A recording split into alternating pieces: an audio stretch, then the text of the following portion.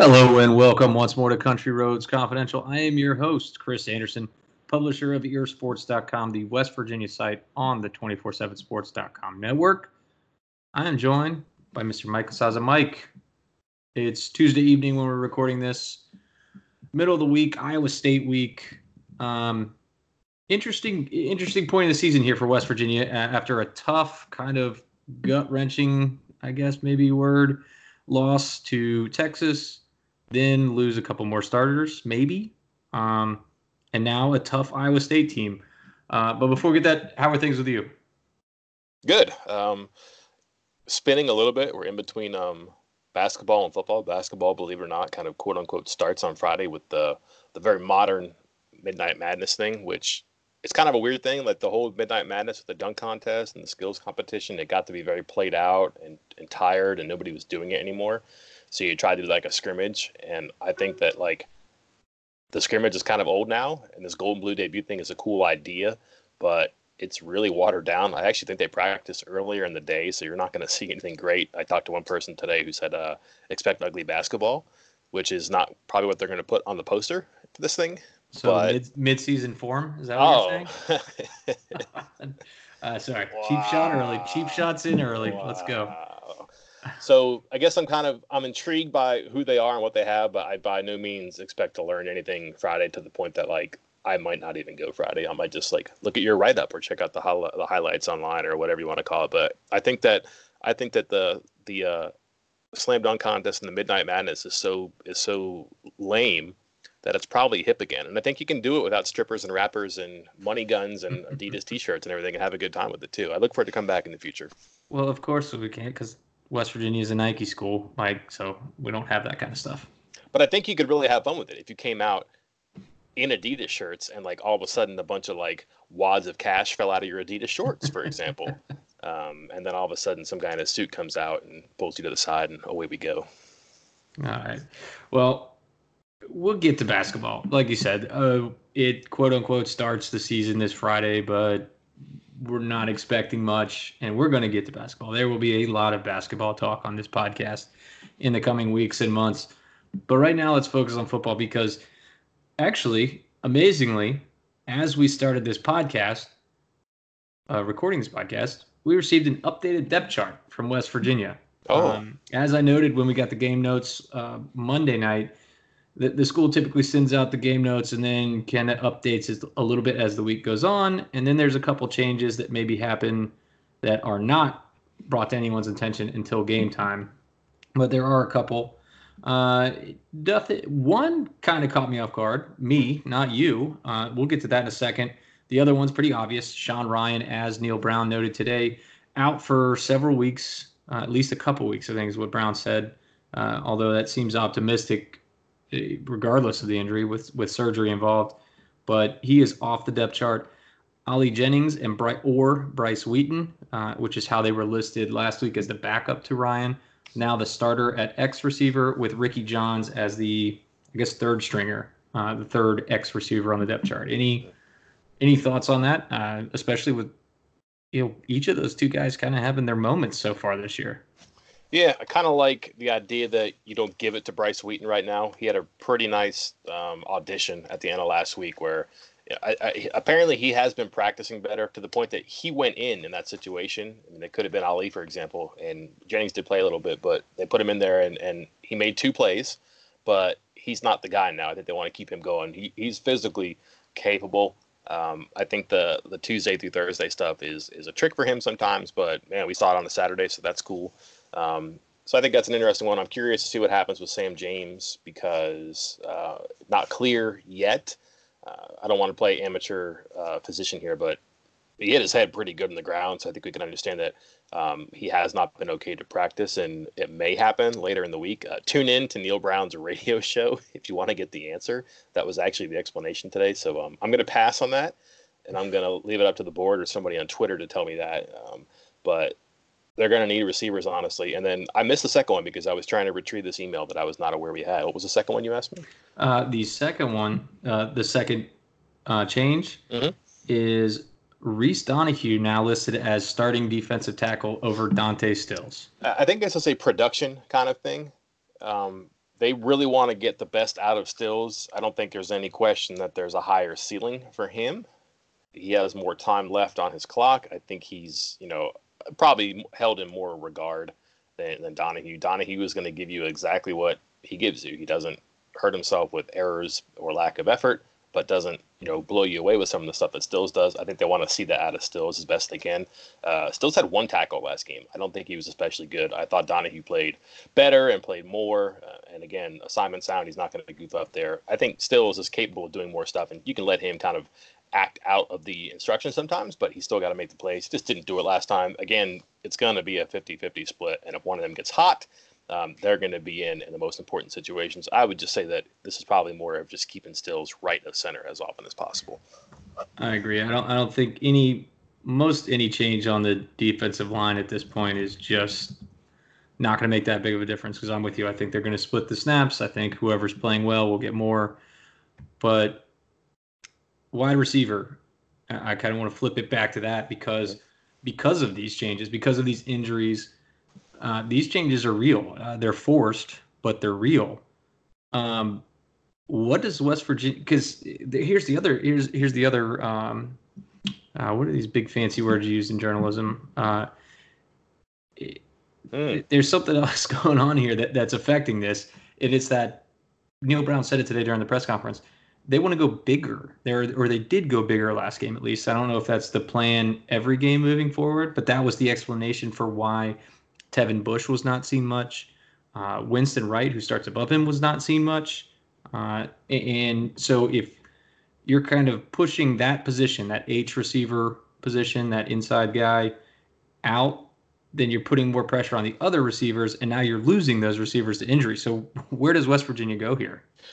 The reason I think they did that, and you saw tight ends playing in the slot more, and I think we counted one snap for Logan Timmons because he really can't play the slot. And I don't think that West Virginia wanted to mess at all with the tackles and the middle linebacker.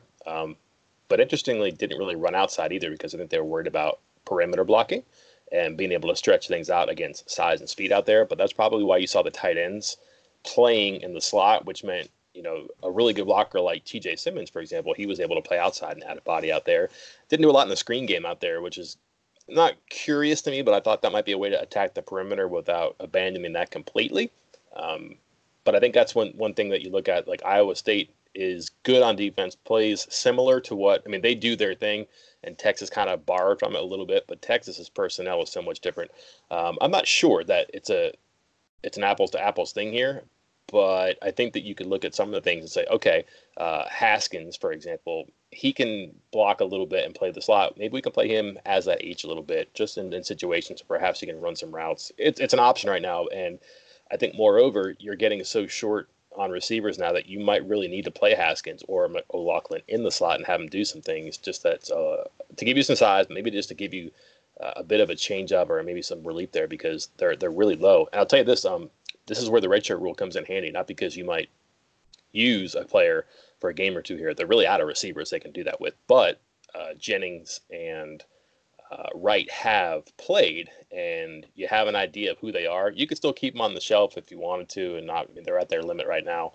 But that you have been able to play them in kind of like a trial period, they're about as ready as they can get, all things considered right now. Jennings in particular could be really important because he plays that outside spot, and they're going to need people out there. If you're going to play 75 snaps a game, you're going to need a couple outside receivers, and if they're down two, they're really left with, let's count here, Jennings, George Campbell, Bryce Wheaton, TJ Simmons. Like you're really low here right now, so they're kind of getting rewarded for experimenting with guys like Jennings and Wright earlier. Especially if you have to move Simmons outside, then Wright you have another body you can play in the middle. It's something else from Neil Brown's press conference today, and no answer Neil, whatever we want to call him, avoiding the rule on the red shirts. He's in a tough spot with that, so I'm really not trying to make fun of him.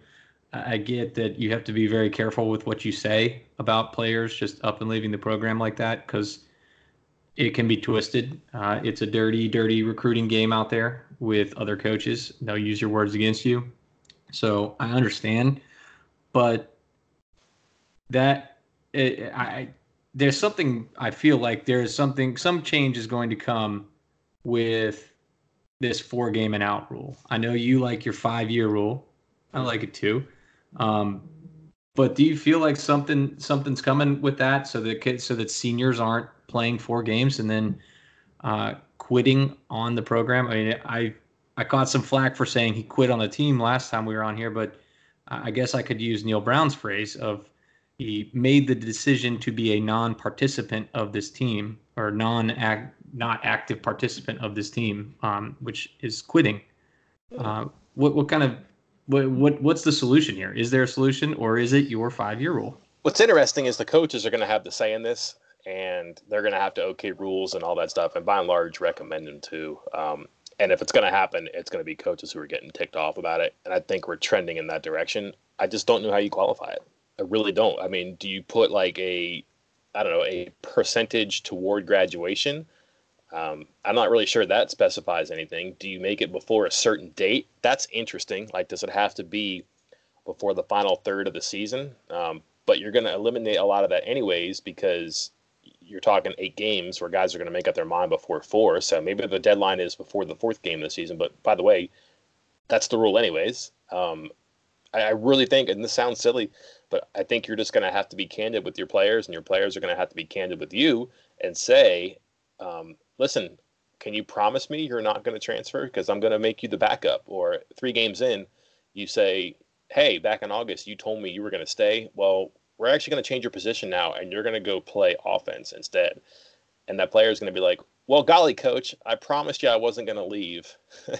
I guess I'll just do this for the good of the squad and squander my final season. That's not going to happen. So that gentleman's agreement doesn't work. I've thought about this, and how do you legislate it is interesting to me. I just don't know if it's, I mean, maybe coaches approving it is the ultimate way to red light, green light it.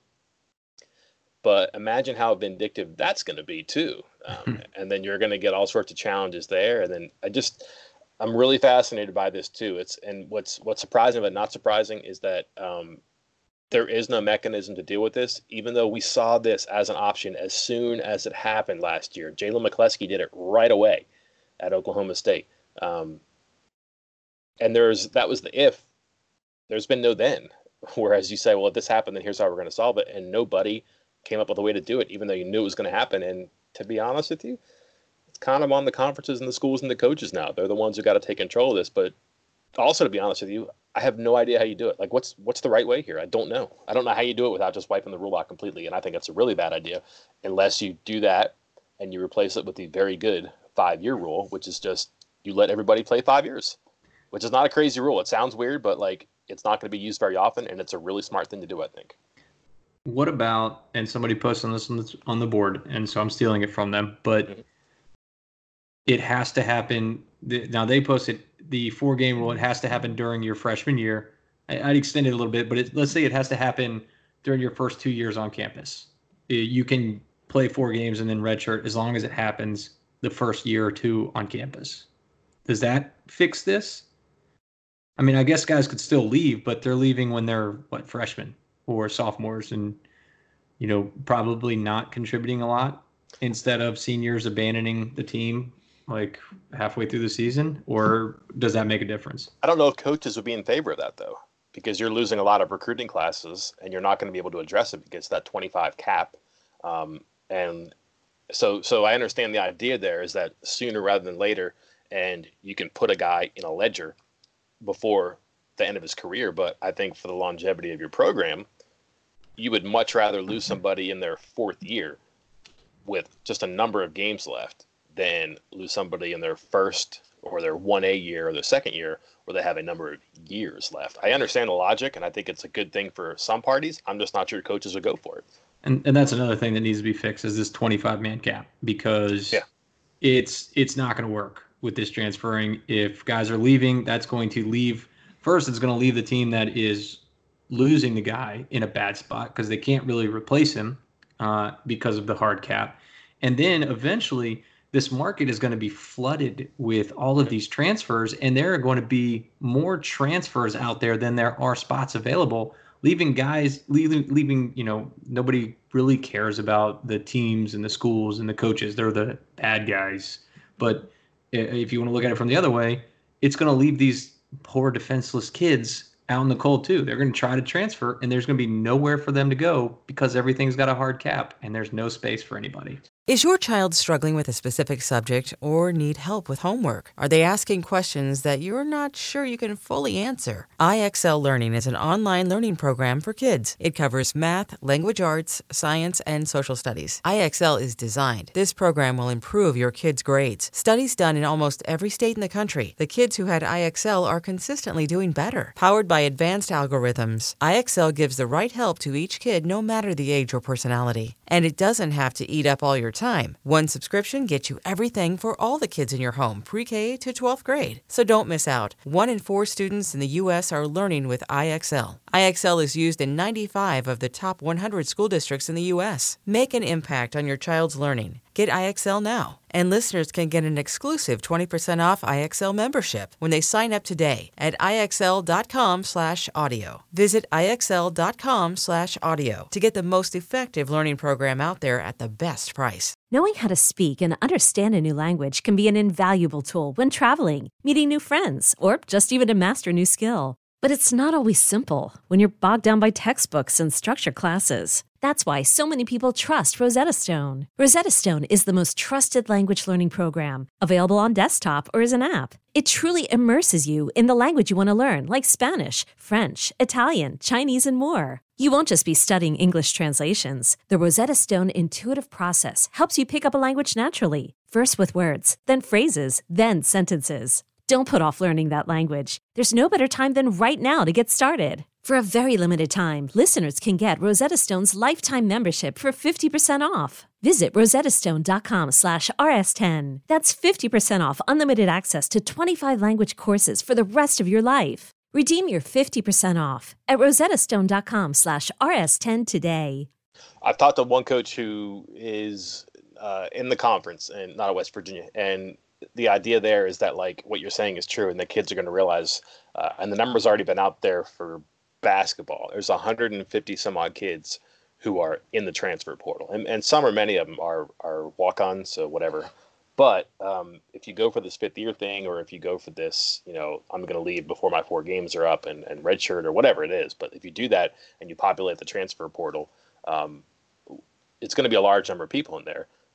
But I don't think kids are going to look at that and go, well, I shouldn't do that. I don't think that's the corrective measure. I think it's a line in a story, and it may be a story in itself, and it's going to be a headline that gets people's attention, especially in football where you have half as many teams as in basketball, but you have 6 times as many scholarships too. So I don't think you're going to have quite the congestion in the transfer portal. The best players, they're going to find a spot for it, but the trouble is that not everybody is the best player, and there's going to be people who have genuine interests of moving on to a better situation or ending their career properly, and they're going to have no avenue to that. I don't think that's going to prevent people from doing it, because they're still going to be in pursuit of their happy ending and going out on their own terms. Well, but here's my question. Here's my question, though. Did Brown close the door completely on Stewart, or did he leave it slightly ajar? Oh, come on. I mean, he didn't say he was gone. He avoided that question when he was specifically asked, is there a possibility of him coming back? And he said he was, I think his quote, and I don't want to quote him, but I think it was, I'm focused on the here and now. No, it's over. There's no way he's coming back. I don't think he wants to come back, and I don't think the program would take him back at the moment based on responses that we've seen so far. Where is he playing, too? He's not a corner, and pretty much everybody in the defensive backfield is back or in place for next year, too. So probably farewell. I just thought that was an interesting no comment, where generally I don't really care for no comments. Yeah. Well, we could spend all day trying to fix all the NCAA issues, but let's turn our attention to Iowa State. Iowa State, big win last week. I have been very vocal on this podcast that I wasn't a believer in the Cyclones this year. They really shut me up with a pretty dominant win over TCU this past weekend. The offense is clicking, over 7 yards per play this entire season, which ranks top 10 in the country. Mike, what does West Virginia have the pieces on defense to shut this down? What's the approach here? It's a really fascinating team, because we're talking 100 points basically in the last 3 halves at home, and really just an awful game at Baylor. Awful. I think they just not very productive and no momentum. I mean, they scored 45 in the second half against Louisiana, and then just had a heck of a time doing anything against Baylor, and went from 45 points in a half to 21 points in a game. And then you're thinking, oh, that's not good. But they go home and they score 49 TCU, which just never happens. So I'm wondering if it's being home and being away. Is that the problem? It might be. And I think we saw Texas have Texas wasn't comfortable here. I'm not sure how much it's the crowd, but certainly West Virginia's defense and sometimes offense was inspired by the crowd, which matters. I'm really curious by it, but I know that there's a number of good metrics about Iowa State that makes you think they're pretty good, really good on yards per attempt. Their quarterback is, I think, top 15 in important stuff like yards per attempt, yards per game, efficiency. He can also run. They make big plays. Their running game isn't perfect, but they get enough things from enough guys to do it. They have big tight ends, and their defense is legit. But I look at their defense and I say, who have they played? And I'm not even sure that's good, but just there's some important things on offense that make me think that they're competent. Like, they don't get third downs. They have 59 third downs in 5 games. That's 125 in the country. There's 130 teams. So they're not getting into a lot of third downs, which is good because they have 2 3 and outs all year. That's a quarter for West Virginia in the first month of the season. They have 2 all year. So they do things right and smart and well in offense, and their defense is good enough. But let me ask you this now, because we talked about this offline and perhaps you have more time to think about it. Are they good defensively, or are they getting good defensively? They haven't played great people, but they're not getting beat by that, right? Yeah, I don't know. This was one of the questions I wanted to ask our Iowa State site, and we'll have that podcast with them later in the week. I haven't asked them yet, but because when what I've seen of them, and I haven't watched all of every 5 games that they've played. I've watched some of basically 4 of the 5. And when I watch them, I feel like their defense is dominant. That's the first, suffocating, dominant. Those kind of words come to mind when I watch it. But I went back and I was looking at statistics, trying to figure something out, and it's all pretty middle of the road, like 60th in total defense and 50th in scoring defense and this and that, all just kind of in that 40 to 60 range in all the rankings. And then you look at, you have to, kind of put it in perspective as well. At the teams that they've played, as you noted, what's the best offense that they've played? Is it Baylor? Because it sure ain't Iowa, and it's not TCU, and whatever they're trying to do at quarterback. So if it's not those two, that leaves FCS Northern Iowa, who needed 3 overtimes to get to 26 points, and Louisiana Monroe. They have not played a good offense yet, and their stats are meh on that side of the ball. So I'm curious to see what they can actually do. But here's the question: is West Virginia a good offense? So can they put them to the test? Yeah, that's the good question here. Is who's good? Right. And I don't know. And then we have the question of, if someone throws an interception, is it actually an interception, or who does it count for? So we're not going to get any solution there. But the one thing I noticed about them is they don't bend or break. And a lot of times you'll give defenses that are stingy sometimes, but they can beat over top because they concentrate so much up front. And sometimes you get defenses that they'll give up yardage, but they won't give up points. They're not giving up a lot. Again, 26 points in 3 overtimes, 18, I think. Yeah, 18 against Iowa, 20 against Louisiana Monroe, 23 against Baylor, 24 against TCU. I mean, not a lot of points, not a lot of yards. And they're really good at what they do. I wrote about this last year when they stymied West Virginia. They do some weird stuff with their safeties, and they always have 3 back, but 1 or 2 of them is going to attack. You only see 5 or 6 people in the box at the snap, but 1 or 2 other people is going to join them, and all of a sudden you're running into a box that have 5 people, and now there's 7. You're thinking, why didn't I pass? It's wide open. But you can give up, when you play that way, small change here and there, and they basically say you're not going to do that 12 or 14 or 16 straight times down the field without an incomplete pass or a 3rd and long or a tip ball turnover or something like that. And they have really good parts for what they do. Their defensive line is really big. Their linebackers are active. Their safety is probably their best player. Their cornerbacks are tough. They're just aligned with their personnel for what they want to do, which means West Virginia has got to be efficient and got to be patient. And, you got to hit the guy when he's open and not when he's coming open, or not when he was open. You're going to have to find a hole and hit it, and, take 3 when it's there. Don't see 3 and aim for 15. It's a test of patience and discipline and improvement that I think we saw signs of against Texas, which again does some similar things with better players, but is not as good at it as Iowa State is.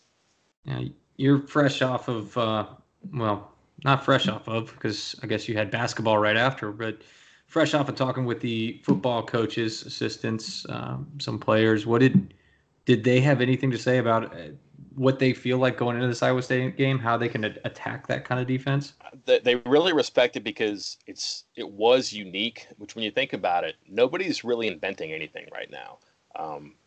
Like the game has been around so long and it's evolved in such an offensive way that there's not a whole lot of concepts and designs offensively that are left that are undiscovered. And you always wonder, like, man, when is a team going to go with the talent of, like, let's say Oklahoma and run like wishbone or run like pure triple option? Because we'll see some wishbone and some triple option teams. So, like, what if a team that was just a blue chip heaven started doing that, right? But that's kind of like what you're talking about when you think about cycles and reinvention. But, like, they did something almost brand new on defense. And we're talking like way back in the early 80s, you saw stuff like this when offenses were totally different. And now you've got this 2000-ish era of offense where everybody's dropping back and throwing it into shotgun snaps and quick releases and four verts. And they kind of brought something old and made it new again and have this like shut down sieve defense. I don't know how to describe it. Like it's got gaps and alleys and things you think you can exploit, and all of a sudden it's not there anymore. And the coaches really kind of like admire that, man, these guys kind of have some ingenuity, and it's been around for long enough now. It's their 4th year there. Is that right? Yeah. And it's still good, and people are trying to copy it or understand it. And it's somewhat more prevalent than it was before, but it's still a really good defense. Like West Virginia's 3-3-5 got copied a lot to the point it wasn't as effective. And maybe this happens over time, but right now it's still shutting down average and good offenses to the same effect. I think defensively they're impressed. Offensively, they just see a team that's really good at what they do. Very efficient again. I think their offensive stats are kind of jaded a little bit by one game in particular. They scored 72, but again, if you put 49 points up on TCU and you're answering them in the second half, which is when Patterson's defenses typically get their act together and they figure out what's going on, that kind of makes you set up. Their quarterback's excellent. Their offensive line is, I think it returns all 5 starters and is big and mean and can do good things. They have big targets. Like that's kind of what they've done for years now. And now they just have like good talent there and continuity. And just, I think they really admire their quarterback too. And talking him up like he's better than anybody they've seen so far, which sounds like, oh my gosh, can you believe that? But honestly, it might be true. He might be more of a singular threat at his position than anybody. Do you buy into that? Because they just played Ellinger and they saw Kelly Bryant before that. I do think he's better than I think he can do more than Bryant. I think he's a slightly better version than Ellinger. I mean, I don't think he's quite Jalen Hurts, but as far as what they've seen so far, I mean, he's special. There's no denying it. He is a threat with his arm, with his legs. He is the team's leading rusher. I think it's going to be tough for West Virginia to stop him because if they start running the similar concepts as to that Ellinger ran with Texas with the what did Brown call it, that the follow power where the quarterback kind of follows the power run game. I mean, it's simple numbers is what it is, and typically the defense has a little bit of an advantage because they have an extra number since the quarterback is either handing it off or throwing it. He's not blocking, he's not running, but when he's in the follow power, you got numbers straight up, and it should get to the point where it's just the quarterback one-on-one with one defender. And Ellinger is big enough and strong enough and smart enough to do that, to beat that one person. And so is Purdy. So it's going to be tough for West Virginia. They have really good skill too. Like we've talked about Akeem Bailey and what was it? Lazarus, Marcel Lazard. No. Lazarus. Yeah, well, you just said, hold on a second. Mike, you're getting old here, pal. Oh, Hakeem Butler.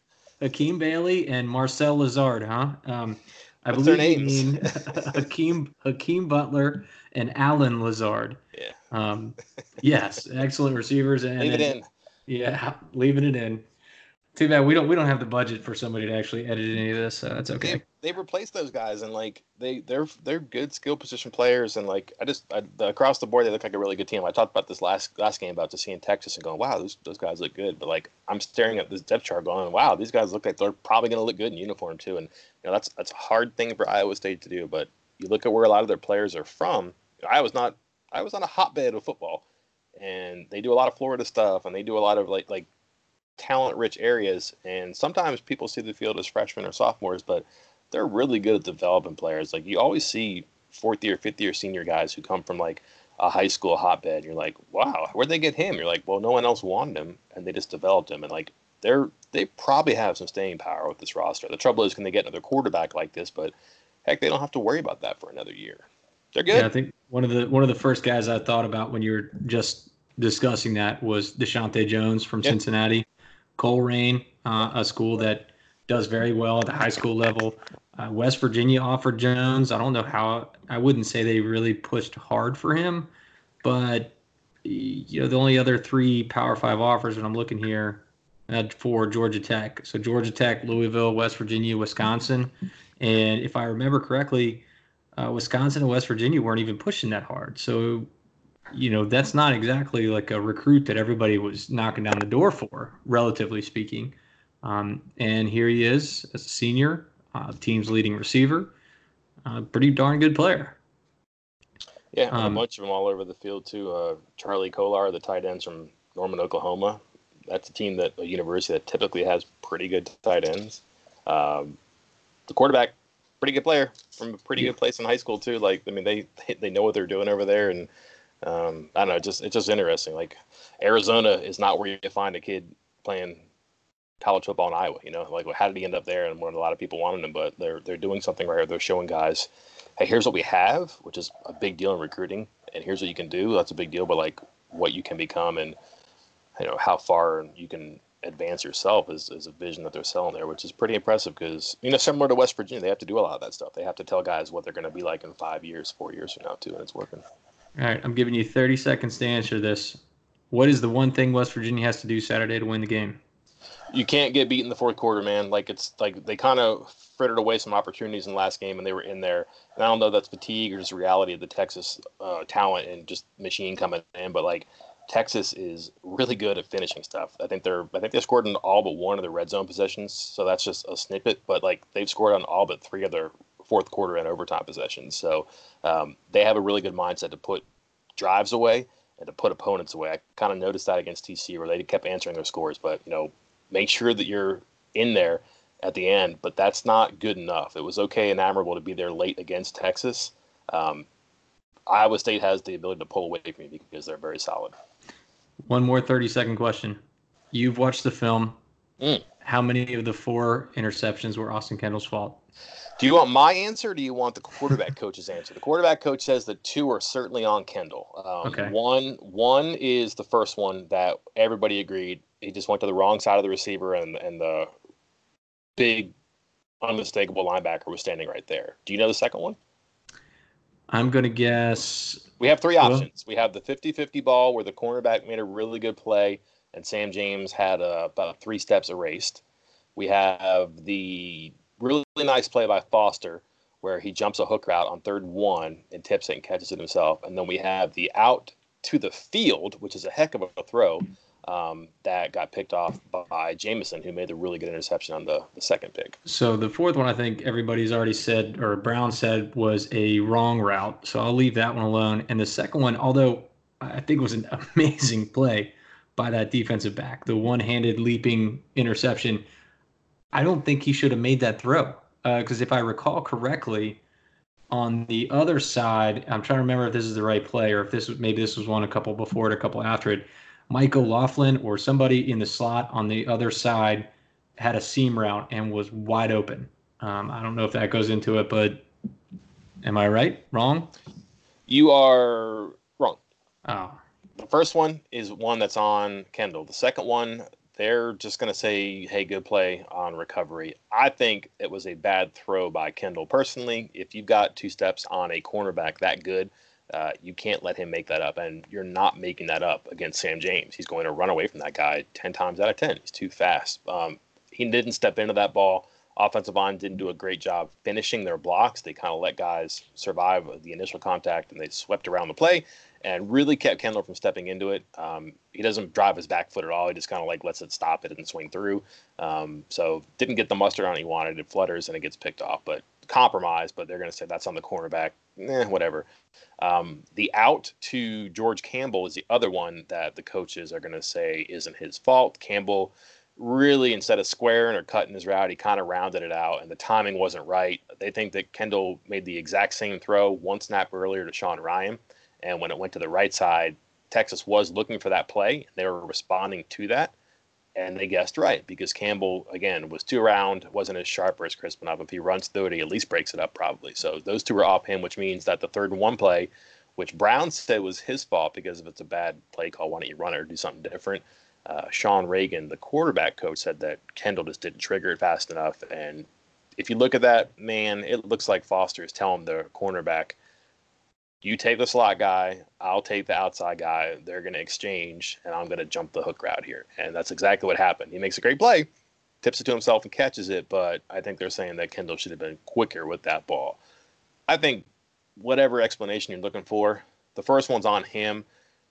Let's just agree that one of the other two. He's got a half here and a half here. That means one more, right? Maybe we can't agree on which ones. Let's just assign half and half and say 2 of them are probably on him and 2 of them are probably on circumstance.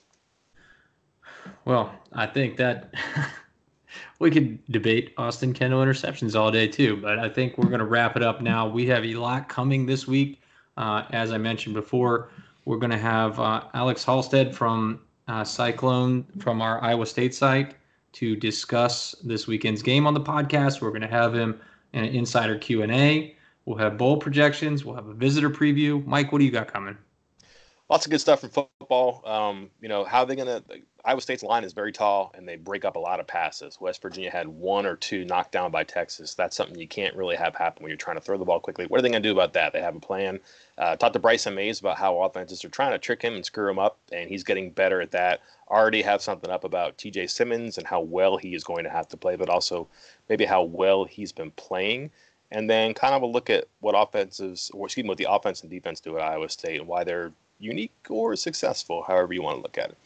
All right. Well, that'll wrap it up for today. Make sure you check out everything at earsports.com. If you missed our amazing 2 months for $1 deal, you can still get 1 month for $1. It's still a good deal. You're still going to get a couple hundred articles, a full message board, fewer ads, and access to all of the sites on the network for just $1. So be sure to check that out. Visit earsports.com and listen again to Country Roads Confidential later in the week. For now, I'm Chris Anderson. I'm Mike Casazza. Thanks for listening.